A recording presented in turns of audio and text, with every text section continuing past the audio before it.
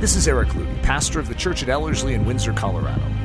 The ministry of Ellerslie endeavors to once again see triumphant Christianity stride upon the stage of time, and to see the Church of Jesus Christ built strong to stand immovable in these times of sinking sand.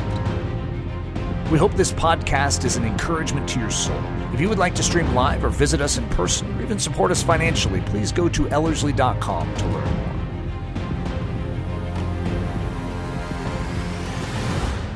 I don't know if you guys like my title. I think it's actually pretty cool. I don't like all my titles, but I sort of like this one.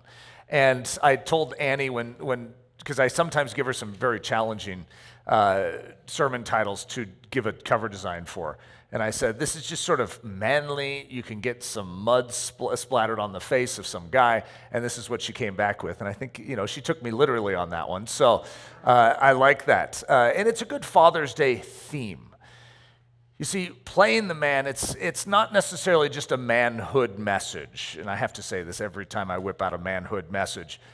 You see, when we're saying play the man, the man is Jesus. It's not just masculinity, it's Jesus.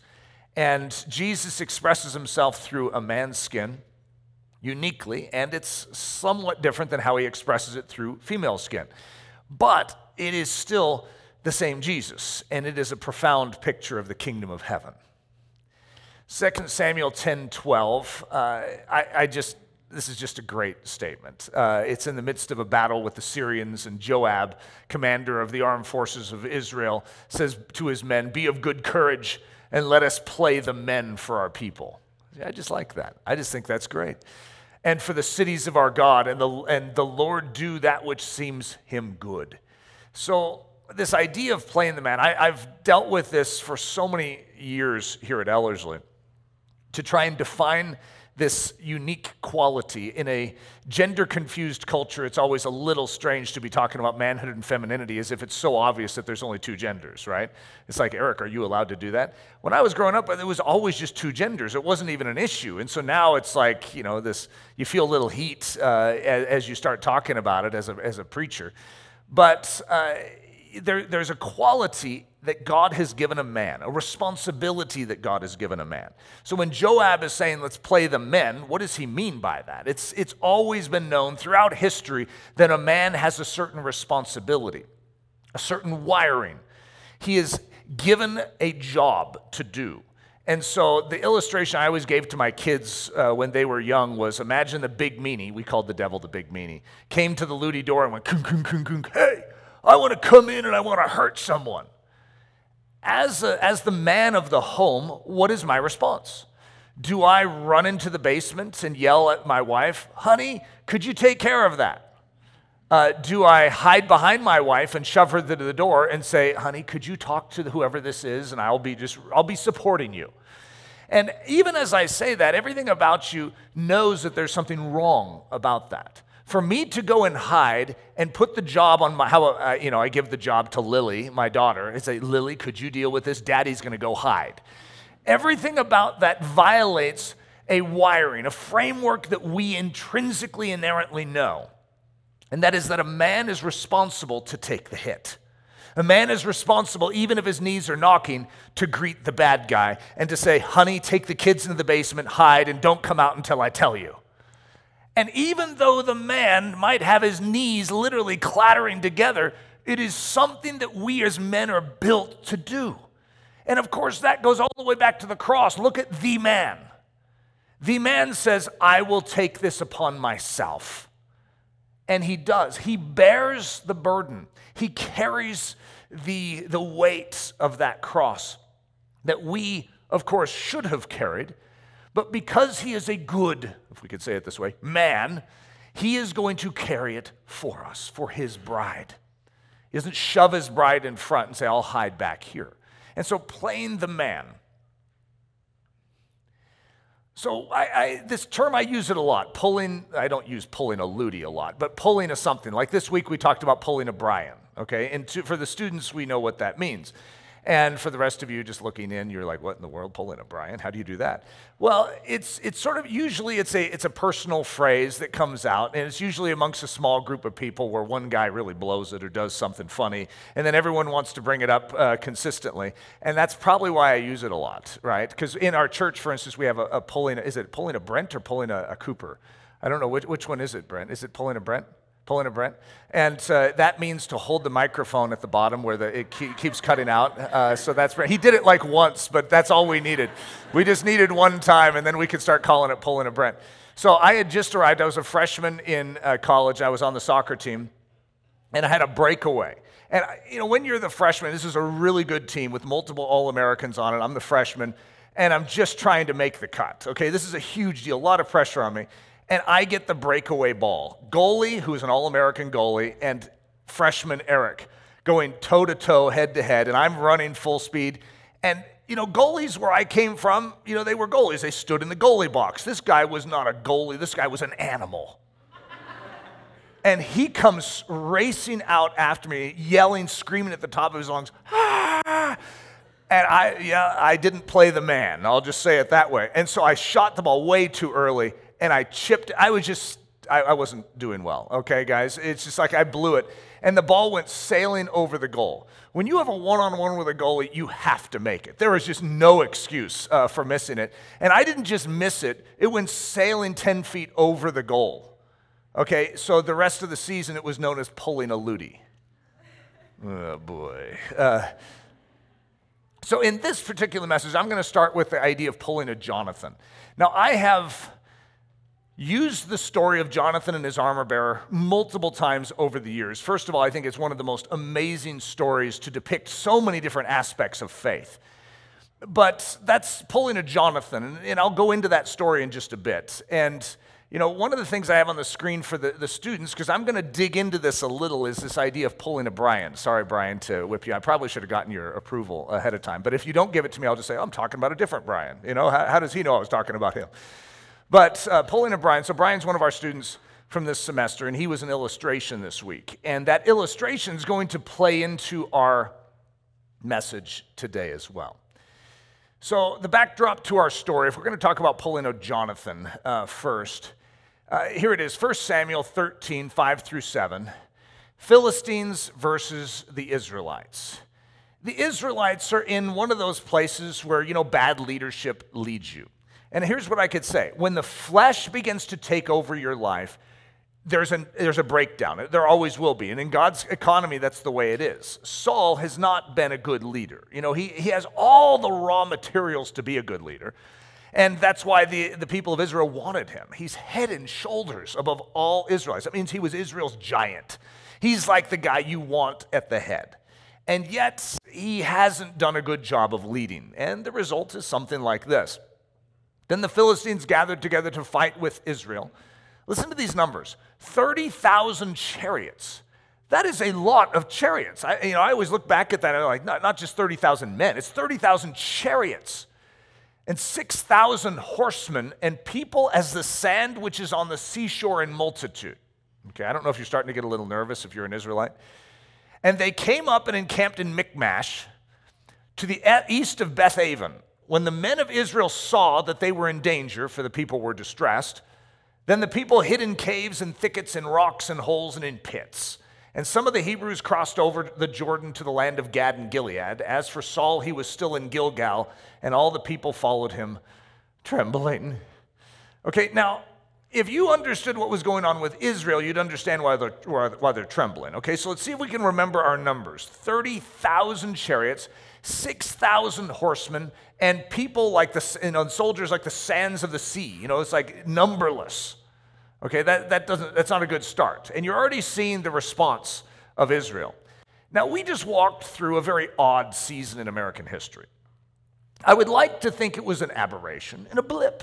And then we all regain our sanity and we, get back to whatever we call normal. Have you ever noticed that even what was normal before COVID-19 wasn't very healthy? Just as a reminder, I know we're even more unhealthy now, but we've been headed in the wrong direction for a long time. And when there is an encroachment of evil It boasts, it clatters its swords loudly, it has loud noises that it makes, rumbling noises, and it's supposed to terrify you. Part of war is before the war begins, and it is to try and intimidate the opponent. And different armies throughout the ages have had different techniques. And those techniques have a very, very simple purpose, and that is to melt your heart, to actually cause you to lose all confidence and to want to run even before you engage with the enemy. Okay, our enemy, the devil, and his great horde function off the same evil principle. It's called fear. It's called the principle of cowardice inside of us. You see, if he can make us play the coward instead of the man, then we will not even be there on the day to fight. And so that's just going to lay a little foundation for you, because there has been a lot of fear and a lot of anxiety that has made its way into our culture that is far beyond what was in our culture before mid-March of 2020. When fear became hip and cool in our culture, which is what it became, it was like cool if you were fearful of COVID-19. And if you weren't fearful, you were part of the problem. I don't know if you guys remember that dynamic. It was weird. To the point where if you're like nonchalant about COVID-19, you're the problem. You need to be fearful of this. It's like, why do I need to be fearful? I'm not fearful of anything. Haven't you read the Bible? The Bible says, do not fear. But you better fear this. Otherwise, you're arch enemy number one of our culture. That's a weird thing when a culture like America that has always given plaudits to the fearless, always. Our history is based on raising the fist of the fearless in the air and saying, look at what this person has done. Suddenly, we flipped roles. Now, unless you are the fearful, you're not part of the in crowd. And the fearless were now the problem. That is a weird world to live in. And yet, welcome to New America. And so, as a result, fear has become a household good, a common thing. Everyone has a phone. Well, everyone has fear now, too. And so it has become so commonplace that we as the church sometimes don't recognize the enemy's encroachment. It is so normal now in our lives. It ought not to be that way. Signs of imminent defeat. So remember our big list of numbers for the Philistines?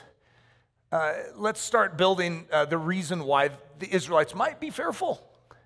1 Samuel 13, 22 through 23. So it came about on the day of battle that there was neither sword nor spear found in the hand of any of the people who were with Saul and Jonathan. All right, so what did we have? Like 30,000 chariots, 6,000 horsemen, and people like numberless, like the sands of the seashore. And then what do we have? Okay, on our side, if we're Israel, what do we have? Well, let's see. We have, no one has a sword or spear except for Saul and Jonathan. Okay, now, I don't know if you're a betting person how you would go right now in this battle, but this isn't looking very good. But they were found with Saul and Jonathan, his son. Whew, well, at least we have a sword and shield, at least two people. Remember, they have 30,000 chariots. They have 6,000 horsemen, and then they have soldiers that, as far as I know, all have sword and shield that are numberless. But they were found with Saul and Jonathan. I've read that, twice, 3 times now? Let me see if I can move on to the next sentence. And the garrison of the Philistines went out to the pass of Michmash. So in this situation, which, by the way, makes total sense to me, why Israel would be fearful, why they would be hiding in pits and holes and caves. And yet, that's natural man thinking. Now, I always put natural man over here. And then supernatural man is over here. Okay, we have 2 different dimensions to our life. We have a first man, an old man, and we have a new man in Christ. We have flesh and we have spirit. And so when we live after the flesh, it is totally reasonable to be fearful. Because what do you rely on? You're relying on your own ability, what you bring to the table. What do you bring into the table if you're Israel? Well, let's see, let's put all our swords and shields out on the table. Clank, clank. Anyone else? Do we have anything else? Okay, we have two. We have two for an entire nation. Okay, that's not good. I could understand after the natural why you would be fearful. However, do you remember the story of Elisha? They had two. He and his servant. I'm not even sure. They could have had coffee in their hands too. I don't even know if they had swords. And they are surrounded by the Syrian army. And yet, a man of God, someone who is positioned here to look at life through a different lens, is not fearful. Elisha is going to just totally bust through all of our excuses for giving way to anxiety and fear, because he sees something with eyes of faith that this natural realm over here cannot see. All they see is 30,000 chariots. All they see is 6,000 horsemen. All they see is a numberless troop of soldiers with a desire to kill. And yet the man of God, if you're going to play the man, you play it over here. And you see mountains full of horses and chariots of fire all around. And you're convinced that greater are those that are with you than those that are with the Syrian army. And what we're going to see in this story is, again, another symbol of that in the Old Testament, pulling a Jonathan, where he is going to see a greater God than this supposedly impossible to beat throng of Philistines. One man steps out of the 600. 600 against a numberless horde, and they have two weapons as far as we know. Now it happened one day that Jonathan the son of Saul said to the young man who bore his armor, "Come, let us go over to the Philistines' garrison that is on the other side. Come, let's go pick a fight with the Philistines. Come, you and me. We're going to go and take them on." Could you imagine if you're the armor bearer? Now, here's the way I want you to look at this. I want you to look at Jonathan being a symbol of Christ or a symbol of the Spirit of God. And you have a culture that is surrounding you that is mocking what you stand for, mocking your position, saying you are so weak. The church you are part of is so pathetic. Oh, you guys actually think you're going to make a difference? Are you going around sharing the gospel and you're winning all these people to Christ? How many people have you won to Christ this past year? Oh, yeah, you had that one conversation with someone who said they'd think about it, right? You see, I got the edge. And we're feeling all small. And yet, imagine the Spirit of God says to you, hey, let's go out and get him. Now, I understand why, as the armor bearer, you might not be inclined towards hopping up, springing to your feet and say, let's do this thing. And yet, if you were to think about it, instead of from this vantage point, remember that greater are those that are with us than those that are with him. I know that Saul is commanding everyone to sort of stay put and to sort of hide. But we can't do that in such a time. When earthly leadership is cowed, when earthly leadership is saying, hey, fearfulness is actually what is, in vogue now, we still have to follow heavenly leadership.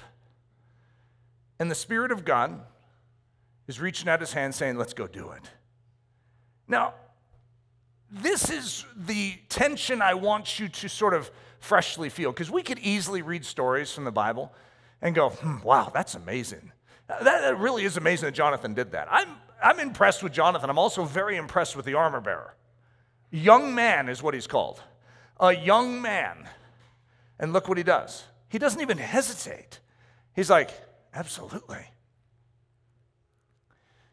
So who is this man willing to follow the fool? Of course, when we look at Jonathan, it's very easy to say he's a fool. And if you didn't know the end of the story, you'd probably conclude he was a fool. If you heard the story of, did you hear about what happened? You won't believe this. But, there's 30,000 chariots, 6,000 horsemen, numberless troops, and Israel has nothing. Okay, you can put a different name other than Israel, so it feels like a modern story, right? And, they have no weapons, anything. And then one of these guys actually gets up and thinks he's going to change everything, right? And goes out to pick a fight with them. It would be ridiculous if you didn't know the end of the story. We just happen to know the end of the story, so we're like, oh, it was very wise. It was a very wise maneuver on Jonathan's part. It doesn't look wise. And that's a key thing for you to recognize, is the fearlessness that God has called you to in the world's economy doesn't always look wise. So who is this man? So his armor bearer said to him, I want you to see if this is the quote of your soul. Do all that is in your heart. Go then. Here I am with you according to your heart. Imagine responding to the Spirit of God that way. You see, why don't we? Because we all esteem the response. We all deem it correct. We all know that this is what God would want of us. So why isn't it the present tense reality in our soul? It's because there is something that is blocking the way. It is something known as cowardice. And cowardice is something that doesn't just linger in one of you in this room. It is something that is a very familiar sensation to many, if not every single one of us in this room. Now, we all have different gradients. If we were to go around the room, we could definitely pick out some people that have a strength in the area of courage and boldness in this room. And then there'd be others in here where and I would not be one that is chosen. That would be how you would think about yourself, because you're very familiar with the terrain of your own soul when it comes to that moment when the Spirit of God says, hey, let's go over and share with this person about Jesus. And we don't feel like that armor bearer. We esteem the armor bearer and we want what the armor bearer has, but we feel like we've been shortchanged somehow in our spiritual life, that we didn't get the right personality, or we didn't get whatever that native boldness is that some people have. You know, some people do. They pop out of the womb and they're just social. You ever notice that? And they just come up and they want to meet everyone. They want to hug everyone. And you're like, what's going on with that kid? And then the parents are like, yeah, they just love people. And so it can translate as if it's a personality thing, instead of, listen closely, instead of a spiritual thing. You see, every single one of us will play the coward when it comes to a culture and the truth of Jesus if we don't have power.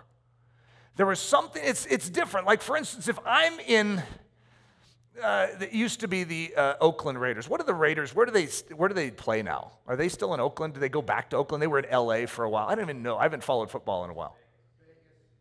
Vegas? See, someone's going to be listening to this going, he doesn't know that they're in Vegas. That shows you, hey, Eric's been doing really well in not following football. If he doesn't know, Vegas. The Vegas Raiders, is that what they're called? That is just weird sounding to my ears. All right, so it used to be, when the Oakland Raiders, it was like just sort of this dark, mean town, and everyone just sort of was mean in Oakland. And the Broncos, would go and play there, and they'd throw trash at them, and it was just rude. It'd sort of be like Eric Ludy showing up in an Oakland Raiders game. I know, they're called the Vegas Raiders now, but showing up at an Oakland Raiders game in Oakland, right? And then shouting, "Go Broncos!" And you could say, you wouldn't want to do that. I know, but do you know that to do that is 1,000 times easier than just going out here to the corner and saying, "Follow Jesus"? It's because the first doesn't have a spiritual content to it. It's hard to do when you're in foreign territory that they might throw a piece of trash at you, might make fun of you, but it's a whole different thing when you identify with Jesus Christ. It's spiritual. And when you try and make it just an issue of natural boldness, natural courage, natural moxie, you're missing the point in representing the King of the universe. He's like, I want you to represent me, but you need to know something right up front. You can't do it without me. It's like, God, but I'm a good communicator. I have natural personality for boldness. I like people. I care about them. That's wonderful. I'm glad you're packaged that way. However, you're going to need something supernatural to be able to do this, which also helps some of you that have been really struggling doing it because you're leaning in your own strength. You're reaching into your own pockets going, but God, I don't have anything here that's enabling me to do it. And God's like, oh, that's a shocker. I didn't know that. He knows you don't have it, which is why he has given you power. But if you think that what you have is enough, or the cultivation of what you have is how it works, you're missing out on how to play the man. So Brian, this is just a name, because I'm going to give our armor bearer a name, and his name is Brian. Okay, because you were always wondering, what's his name?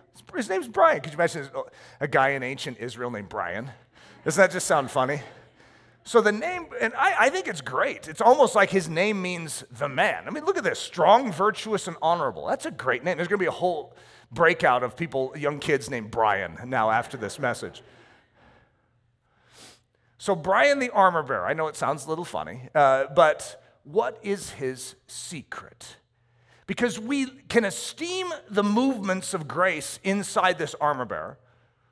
We recognize that we lack something that he has. His response is so perfect. It is so noble. It is so honorable. It is so strong. Why don't we have that? Have you ever heard the term take courage? It's an interesting phrase that we don't really think about at any deep level. It's just sort of there. It's in our language, in our cultural understanding that someone's taking courage. And yet it's an interesting phrase, to take courage. It's not to dig in your pockets and find courage, but to take courage. It's actually a very interesting way of saying it. That's what the armor bearer is going to do.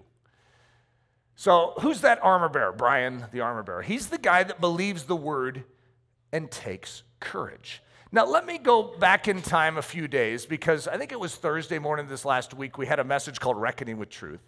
And I called Brian up. So this is a different Brian, not Brian the armor bearer from our story, even though it's strange that they have the same name, isn't it? But this is Brian from our class.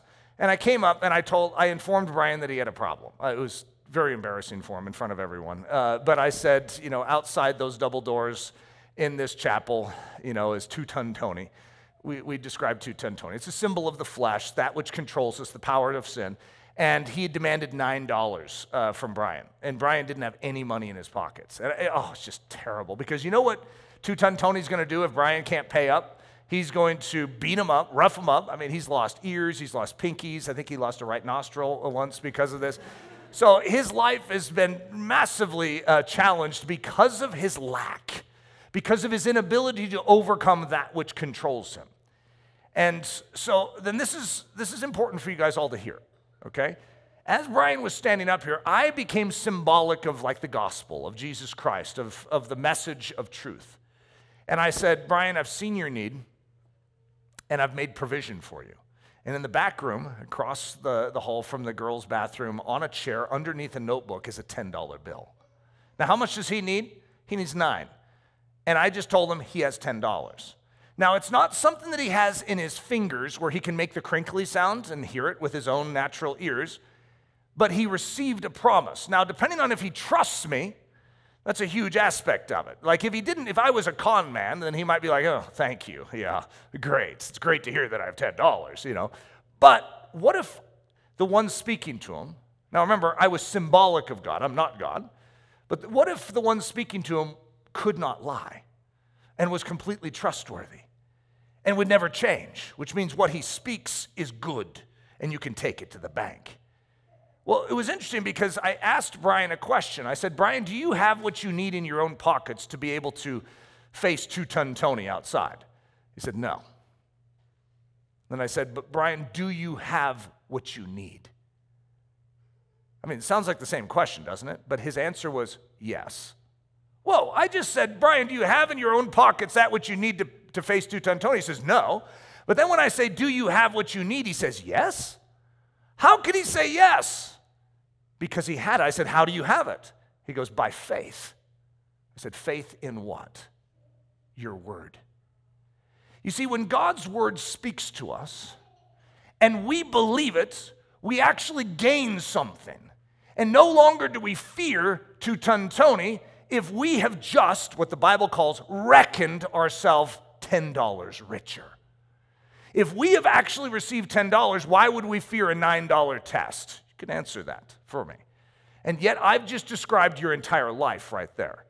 God says, I've given you everything you need for life and godliness. Yeah, you know that test? You know that challenge up ahead? I have supplied you everything you need for it.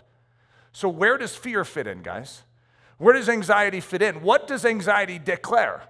I don't know that I'll have enough. I don't think I have enough. I feel weak. I feel like I am insufficient. That what I have and what I possess is not going to match the demand. Who told you that? Because the Word of God says the exact opposite, which is why fear and anxiety has zero place in the kingdom life. You see, if we live according to natural man, then all we have is what is in our pockets. All we have is what we can derive. And Brian has Zippo. Well, he has some lint in there. But he does not have that which he needs to be able to pass the tests of his life. And yet, when you transfer to the kingdom of heaven by faith, you now have access to something known as courage. Every bit of courage you will ever need for any challenge that the hand of Jonathan will ever reach down and say, come with me. Are you ready to do this thing? And when we take courage in that moment, not from our own pockets, but from the kingdom treasury, do you have it in your own pockets, that which is needed to be able to face the challenges of a dreadful world around us? No. But do you have that which you need? Yes. How do you have that which you need? By faith. Faith in what? His word. And that's how you take courage. So there's a story that I've repeated to myself for many years, and I don't know how many times I've shared it in a sermon. It's always sort of awkward because my mom's name is Barb. And so when I found out that this key role of an older man in the Waldensian culture is a Barb, this feels sort of weird because my mom's Barb, right? But a Barb in the Waldensian culture. The Waldensians are this ancient people group that during the Dark Ages, they actually had the Word of God in text, and they would hand transcribe it. But they were highly illegal in doing it because the Roman Catholic Church had sort of gone bad at this time, and they were killing anyone that would dare mishandle what they felt was their trust. And so the Waldensians would go into villages as merchants, and they would sell their goods, and then if they sensed that the situation was right, they would risk their life, and they would talk about something else that they possessed called a pearl of great price. And if the person was interested, they would then share Jesus with them. And many of these Waldensian missionaries were brutally killed because of this. And yet they kept going. And so I want you just to be a young man in the Waldensian culture. And I know the ladies, that's sort of hard to imagine probably. But you're a young man, and just imagine that you're being groomed on the Word of God and the truth, just like you have been, right? And yet you live in a very volatile, very dangerous world. And if you just kept the Word of God for yourself in the Italian Alps and just sort of hid in your cave, you'd be fine. But God's Word was not meant to be hidden. It was meant to be shared. This is where the rub comes in, because you know you have to take this truth into the villages. Oh, but that's where the risk is. And so what they did is they had a Barb. I know this really sounds strange. Maybe it doesn't sound strange to you because your mom's name isn't Barb. But when your mom's name is Barb, it's really strange to say, and they had a Barb. You know, I picture my mom right there. However, they had this older man who was a seasoned veteran, a father of the faith. And they would match up a young man with a father of the faith. And the father of the faith would say, come on, buddy, I remember what it was like. And I know how terrifying it can seem. But I want to show you how it works. And so they would come to the edge of the town. And this is the reason I've thought about this story so many times, is because when I was young, I was praying for, I know it sounds strange, but for a Barb. And I could almost see one of you going, God's already given you a Barb. And I know. But like that, an old man that understands the calling on my life, that can reach down, take my hand, and pull me into the village. Because what many of us have lacked in our life is that. We find ourselves at the edge of the village going, I know I'm supposed to go in, but I don't know how to, let me just put it this way, take courage. See, that older man knows how to take courage. He's been doing it for decades of his life. And so what he oftentimes would do is literally take the young man's hand and pull him along. And his confidence was transferred. His faith was transferred to the young man. And the young man, as he began to walk, and as they entered homes, and as the old man began to share, the young man began to gain a strength. But this is something we have not been around. We have not been around that older generation that grabs our hand and takes us across the threshold of obedience. So I'm going to say taking courage is the same or equals the same thing as reckoning courage. Now, that makes probably a lot more sense to our students this week than maybe to someone that's just visiting, because we spent a good time talking about reckoning. Reckoning is the word that Paul uses in Romans 6 to describe how we get kingdom things into our life. And it's an accounting term. And what you see Brian doing when I say to him, I've given you $10, and it's back in that back room on the other side of where the girls' bathroom is, on a chair underneath a notebook. You see, what he is doing is he's doing some accounting work. He's going to reckon himself $10 richer. And then the next thing I said is, can you show me this $10? He said, no. I said, well, then how do you know you have it? Because he has it by faith, and that faith is a confidence in my word. And let's switch it to God's word. Let's say if God's word is trustworthy to you, then don't you think it's reasonable that you should believe that it's going to be there if he says there's a chair with a notebook on it, a $10 bill underneath it? I think it's totally reasonable to take God at his word. And as a result, Brian, even before he gets the crinkle of the $10 between his fingers, can rejoice, knowing that everything he needs to pass his test in life has been entrusted to him. So my question for you is, do you know that? You see, the Word of God wants to come to you and convince you. He'll never leave you nor forsake you. No weapon fashioned against you shall prosper. Fear not, little flock, says our God. He says, greater is he that is in you than he that is in this world. He says, if God be for you, who can stand against you? Now, those aren't just poetic words. That's the truth that is meant to be reckoned. You're supposed to take it to your account. And just as Brian suddenly could answer the questions completely different, let me ask you the questions. Do you have in your own pockets that which is needed to face a world that hates you, to speak boldly in a world that wants you to shut up? Do you have this in your own pockets? No. But do you have it? How do you have it? By faith in his word. And this is the transaction of the soul. This is what makes an armor bearer. This is what makes an Elisha.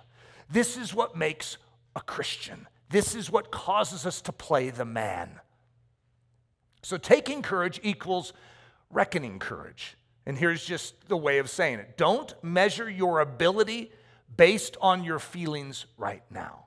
When you get into a situation and you have it's an obedience situation, what do you have a tendency to do? You feel a lot of things, and you feel very weak. You ever felt that, where your knees are knocking and you just feel like your tongue is turned into a felt eraser in your mouth? And you can hardly even get your brain going. If you go based on emotions in that situation, you're not going to be able to move forward. You have to go based on something greater than emotion. So you're supposed to measure it based on his promise to go before you and to supply you everything you need to triumph in the dangerous task. So there's all sorts of different dangerous tasks that could be in front of us. There's the difficult task, the unpleasant task. You guys know the difference between each of these has a different sort of face to it. The awkward task, the risky task, the painful task, the challenging task. There's all sorts of different things where we stop at the threshold. And we're like, God, I just don't have it. I'm just not made for this. I don't have that thing that this guy over here seems to have, where he just loves to leap over that line and do crazy things. But I didn't get that gene. And so as a result, when you get to that line of courage, that line of obedience, you halt. And you come up with excuses and reasons why moving forward would be, unwise or unnecessary. But God built you for the difficult task. He built you to cross it. However, he knows that in and of yourself, you do not have the moxie, the guts, the determination, the grit, which is why he has given you himself. He has given you everything you need for life and godliness. Or, as we could translate that, he's given you everything you need for the difficult task. Kakapatheo. Sort of a fun word to say. It means to endure hardness, to walk through challenge, to face crisis, to carry difficulty. If we could summarize it for this message, it's to cross the line. That dangerous line, that difficult line, that awkward line, that painful line, when you know the Spirit of God is reaching out his hand, just like Jonathan saying, hey, let's go fight the Philistines. Just as you're sensing in this generation right now, where there is a cowing effect, a fearing effect, where the enemy's trying to get you to go silent. He's trying to cow you into subservience to him. It's like, hey, your reputation is shot. You'll lose your job. You'll lose all comforts in this life. You really want the system against you. I don't want the system against me. By the way, historic hint, the system has always been against Christianity, true Christianity. So you might as well just accept it instead of fight it and wait for America to finally become some godly nation before you get your Christian game on. This is when we are proven believers, right now, not in the time of ease, in the time of challenge. So kakapatheo. So this word is going to be, oftentimes translated as endure hardness, right? But Paul is going to challenge and exhort, command Timothy to kakapatheo, to endure hardness, to walk across that line. And he gives the illustration as a good soldier in Jesus Christ. It's an interesting phrase to liken it to what a soldier must do. You see, a soldier, if you've ever studied war, which for whatever reason I seem to spend an undue amount of time doing that, but there's one moment and where you have to make a choice, and it's called something different throughout the ages. And when you're in the trench in World War I and World War II, it's called going over the top. And where your commander says it's your time to go. You know what that means? You're going to have to climb out of your trench where there's like artillery fire, there's machine gun fire exploding in your direction, and there's a space in between you and the enemy trench, and it's called no man's land. And it's divided by barbed wire. It's your time to go over the top. All right? Kakapatheo as a good soldier. And you know how hard that is? To actually get your body to move? That's without God at all. And men have done this throughout the ages, okay? Physical gunfire is challenging. Spiritual gunfire, even more so. There is something about our souls that has such a trepidation about the opinion of men, about what could happen in our life. We don't want to lose the grip on our comforts. We don't want to lose the grip on our dreams and desires. We really want to hold on to this. And Jesus says, I need you to lay it down now. If you're going to be a good soldier, I need you to charge. But to get out of that trench and go over the top into no man's land, you could just use your imagination. This isn't a wise thing to do. But if your commander has asked you to, let's go and pick a fight with some Philistines. Let's go over the top, armor bearer. Well, I made a loud noise. I need to make my noises go out this side of my mouth instead of this side. How does a good soldier function? A short list of good soldier actions during hardness. Okay, this is just historic romance of war type of answer to that. They smile at difficulty. They embrace challenge. They laugh at impossibilities. They sing amidst the falling artillery shells. They sleep in the mud hole like a prince in his royal bed. And that's not easy to do, by the way. This isn't natural man stuff. By the way, there was a study done, I think it was World War I, on who were the most soldier-like nations, like who produced the most of this.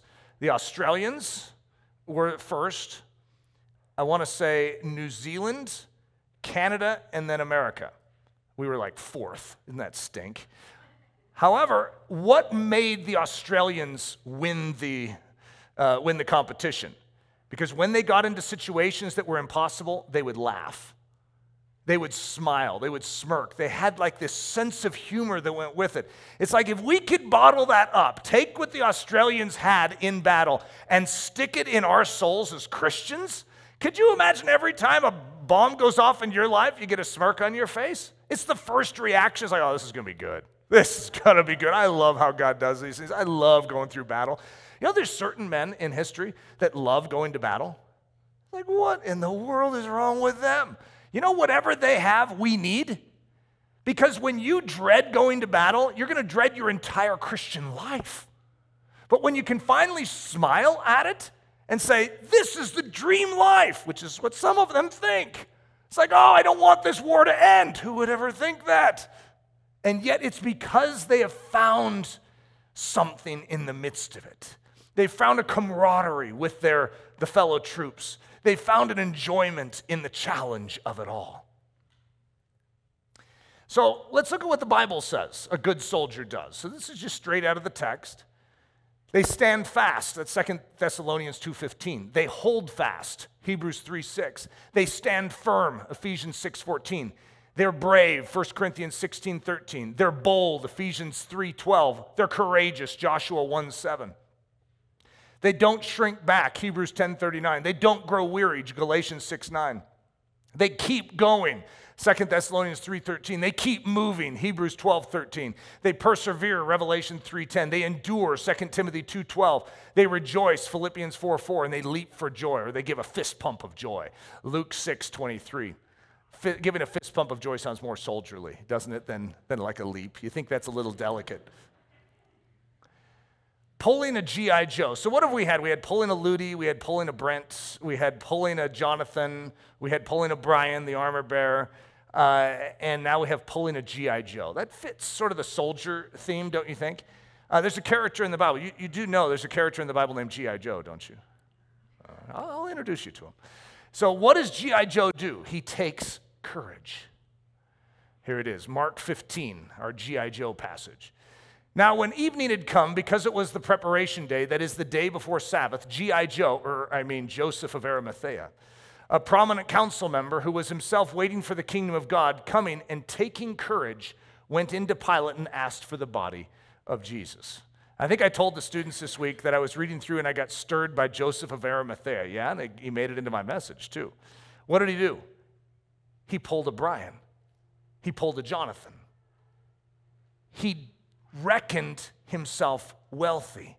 He took something when he needed it most. This is a terrifying moment. Jesus has just died on the cross. I mean, there wasn't a lot of positive opinion about Jesus here. And so to identify with Jesus and to go after his body, I mean, what a dangerous thing to do. So he took courage. I want you guys to recognize that every bit of courage that you need is made available to you. You keep examining your pockets and you keep saying to yourself, I don't have it. And I'm here to tell you, you do have it. Fact, faith, and experience. What if your experience is cowardice? Now, there's a story of three characters. The reason there's even some chuckling here is I think I've shared this story, 4 times this week? 5 times this week. Okay, so we're going to make it 6. Unless you call Sunday the start of a new week, this is the first time. I've only shared it once this week so far, right?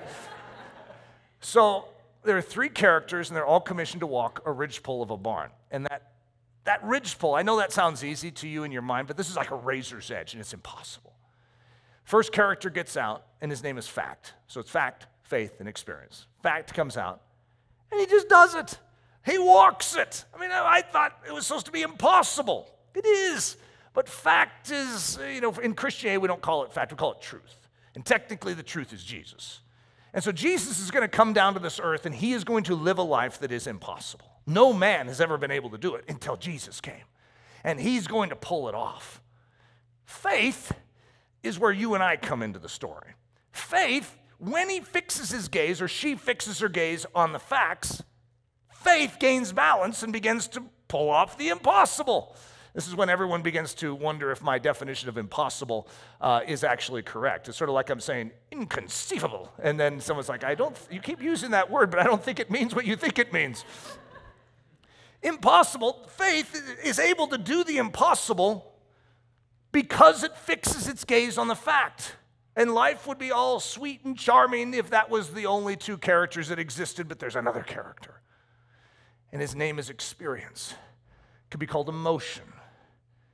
And there's a lot going on back here. And emotion and experience are reaching out and grabbing the shirt sleeve of faith, saying, hey, but what about this? And it always has as a plea. And when it comes to things like something dangerous in front of us, what do you think experience is going to say? We're cowards. We've always been cowards. What do you think? That you're going to change that overnight? As if you're some bold, courageous character now? That's not you.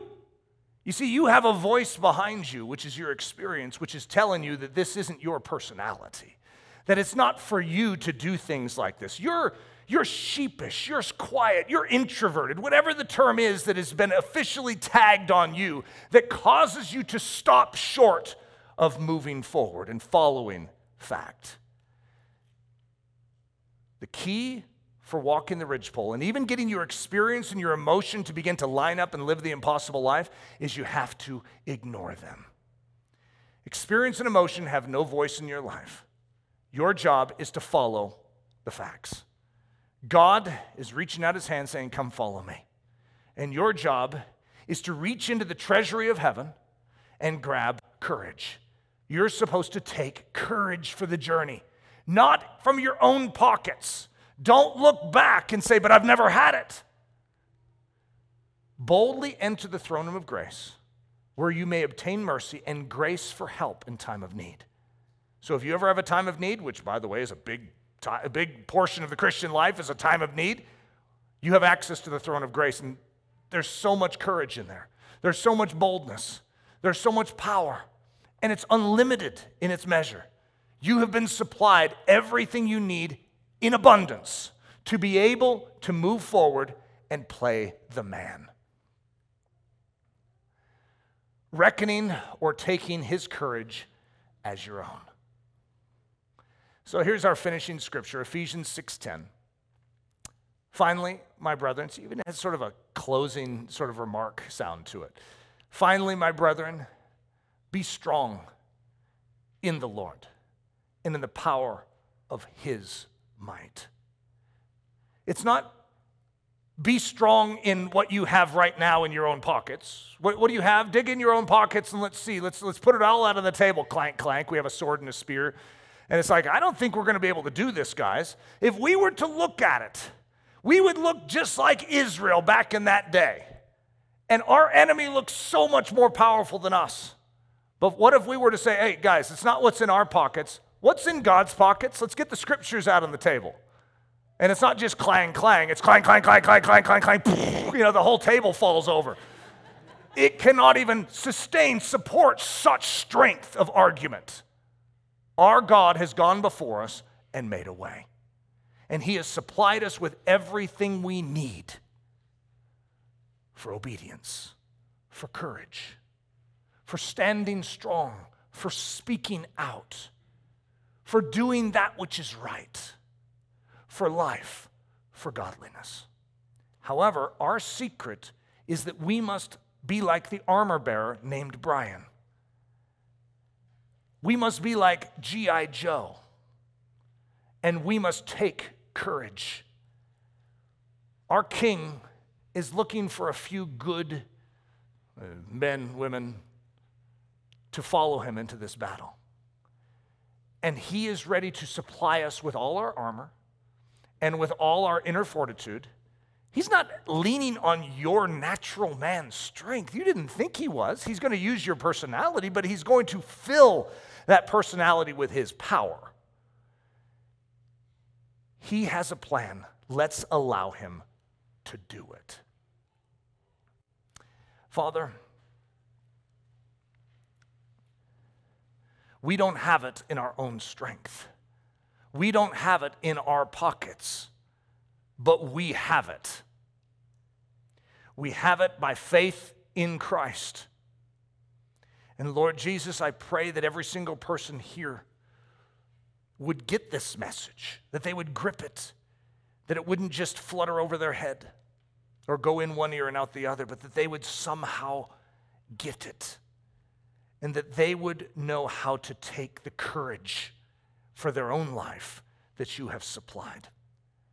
Lord, we love you and we trust you. It's in the precious name of Jesus that we pray this. Amen. This message was brought to you by the team at Ellerslie Discipleship Training. At Ellerslie, we are laboring to rouse the Church of Jesus Christ out of its lethargy and build brave-hearted Christians for such a time as this. Listen to our weekend message live at 9 a.m. on Sunday mornings, or join us for Daily Thunder Monday through Friday at 8:15 a.m. For more information, go to live.ellerslie.com. We invite you to visit us at the beautiful Ellerslie campus in Windsor, Colorado for a day, a week, or an entire season of gospel-centered spiritual training. Learn more at ellerslie.com. Thanks for listening.